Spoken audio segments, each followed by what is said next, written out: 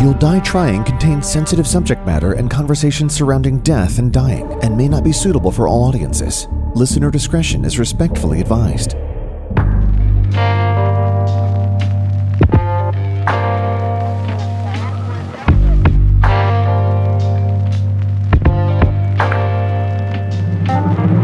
Another YDT episode. A tough one, really. I'm going to warn in advance, but before we dive in, though, triers, let's talk responsibility.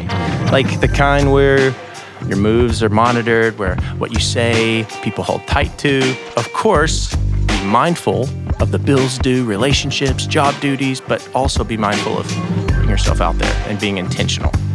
People are watching. They're listening.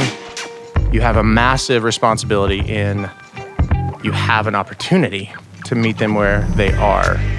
Uplift, uphold, and inspire. Loving on them all the way through. In the spirit of that, thank you for over 50,000 new Tiki-Taki followers and friends in just over a week. It's all Haley's fault. You all sure enjoy funeral home stuff, I think. Not my shoes, though. I promise to be intentional and real and honest. Find me at Nathan Morris Music on TikTok, at Nathan Morris on Insta, and at You'll Die Trying Podcast. Also, go over to you'lldietrying.com, grab a bag, grab some swag, a bag of Big Turkey Foot coffee. This episode and every episode is sponsored exclusively by Big Turkey Foot. And of course, EFF, or Express Funeral Funding. A show which, this show, Season 2, Episode 129, pulls back the curtain, takes down the walls brick by brick, and exposes the true hearts of those who are caring for those whom we love. We're going lights up on this one, so buckle up.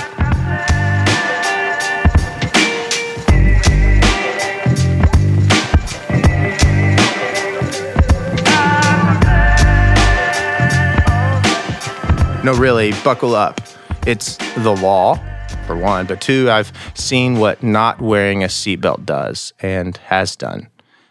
I know there are people who say, well, I didn't. They didn't have a seatbelt, and if they did during that wreck, it would have killed them. So not having it saved them. I can't speak to that, but I can say, wear one. Tragic scenes, wrecks, house fires, falls, equipment malfunctions, we're called to them. Coroners, law enforcement, EMTs, fire, sometimes family, well, nearly always family, are scattered around such scenes. Wailing, loud, nervous talking, radio sounds, odd smells, all fill the air and our senses. Funeral directors, we're the first ones to be notified of a death, to come and tend to them, the deceased, and those left behind to grieve and make their existence known. But no, we aren't. We aren't actually. The law enforcement officer is. A mundane run and shift, sandwich eating in the church parking lot kind of day, reviewing the CAD from the previous shift, a quiet and relaxing moment can all but change within one chirp of the radio. I will advise this story is the call before the call, the law enforcement's call, the men and women who, too, devote their lives to protecting ours at all costs, also receive death calls, even before we do. And pivot quickly, they must. I'll warn you, if you have been affected by death recently or suicide, please be extra mindful of this episode. I got you. You thought that was actually your phone ringing. You see, I got your attention. I just wanted to interrupt myself to say, hey, why don't you just subscribe right this very moment on the podcast platform you're listening to this podcast on, to this podcast, and then also to the obituary. Subscribe to this podcast on the podcast platform in which you're listening to this podcast. If you remember that, then just do it. And then share it with a friend. if that wasn't confusing enough, I'll just send you back to this episode. I was sitting at Reed's Orchard running traffic when the call came in. The stepdad had been staying at the house while the mother was out of town. I thought it was rather odd that the stepdad had not made contact with the gentleman for 2 days while living in the same house. I did not go lights and sirens to the call due to not having knowledge it was, in fact, what it was.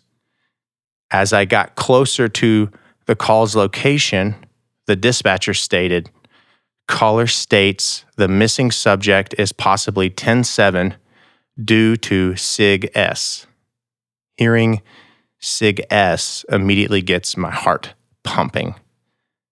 Walking into the house, you can hear the mother screaming.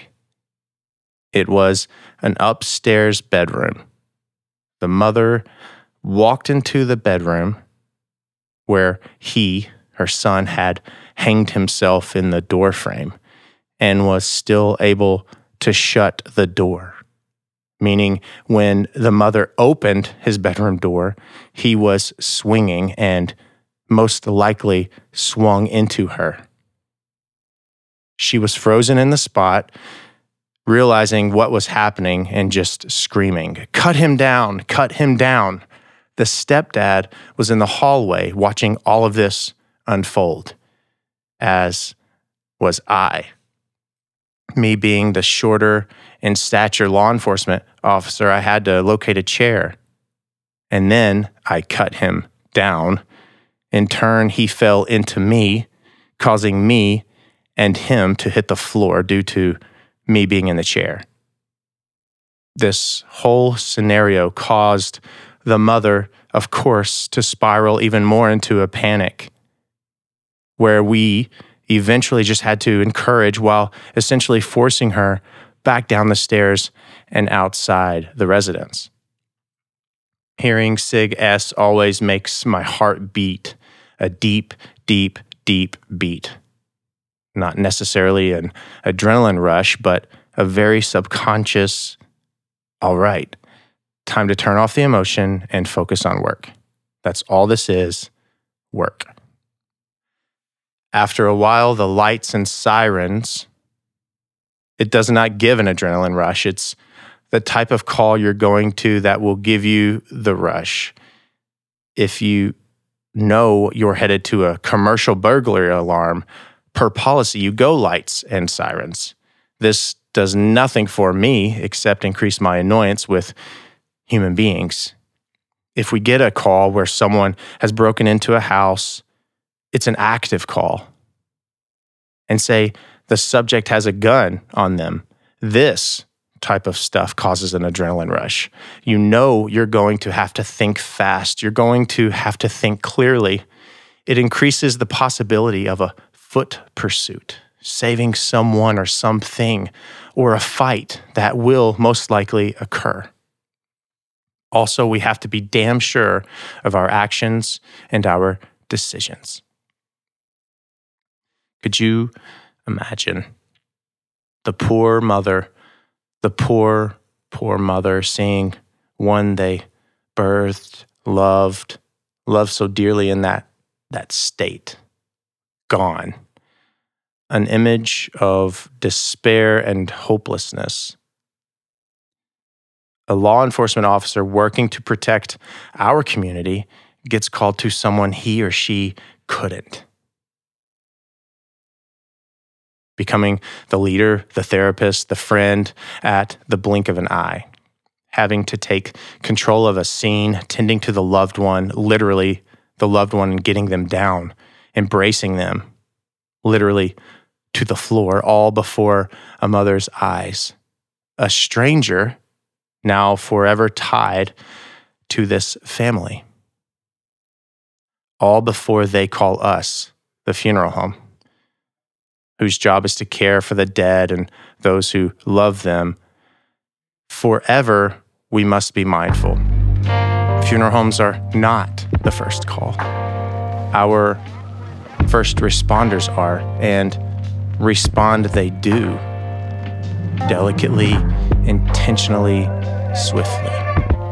I tip my hat to those who take this oath. Until you've stepped in someone's Colahans, be slow to verbalize, "We're the first they call," or any other opinion-based comment in regards to one's intentions, thoughts, feelings. They're not yours to speak to. The radio, I must know, chirps long before the phone rings because of that, a new and even more grateful thank you is due. Officers, triers, until next time, episode 129 is 10-3.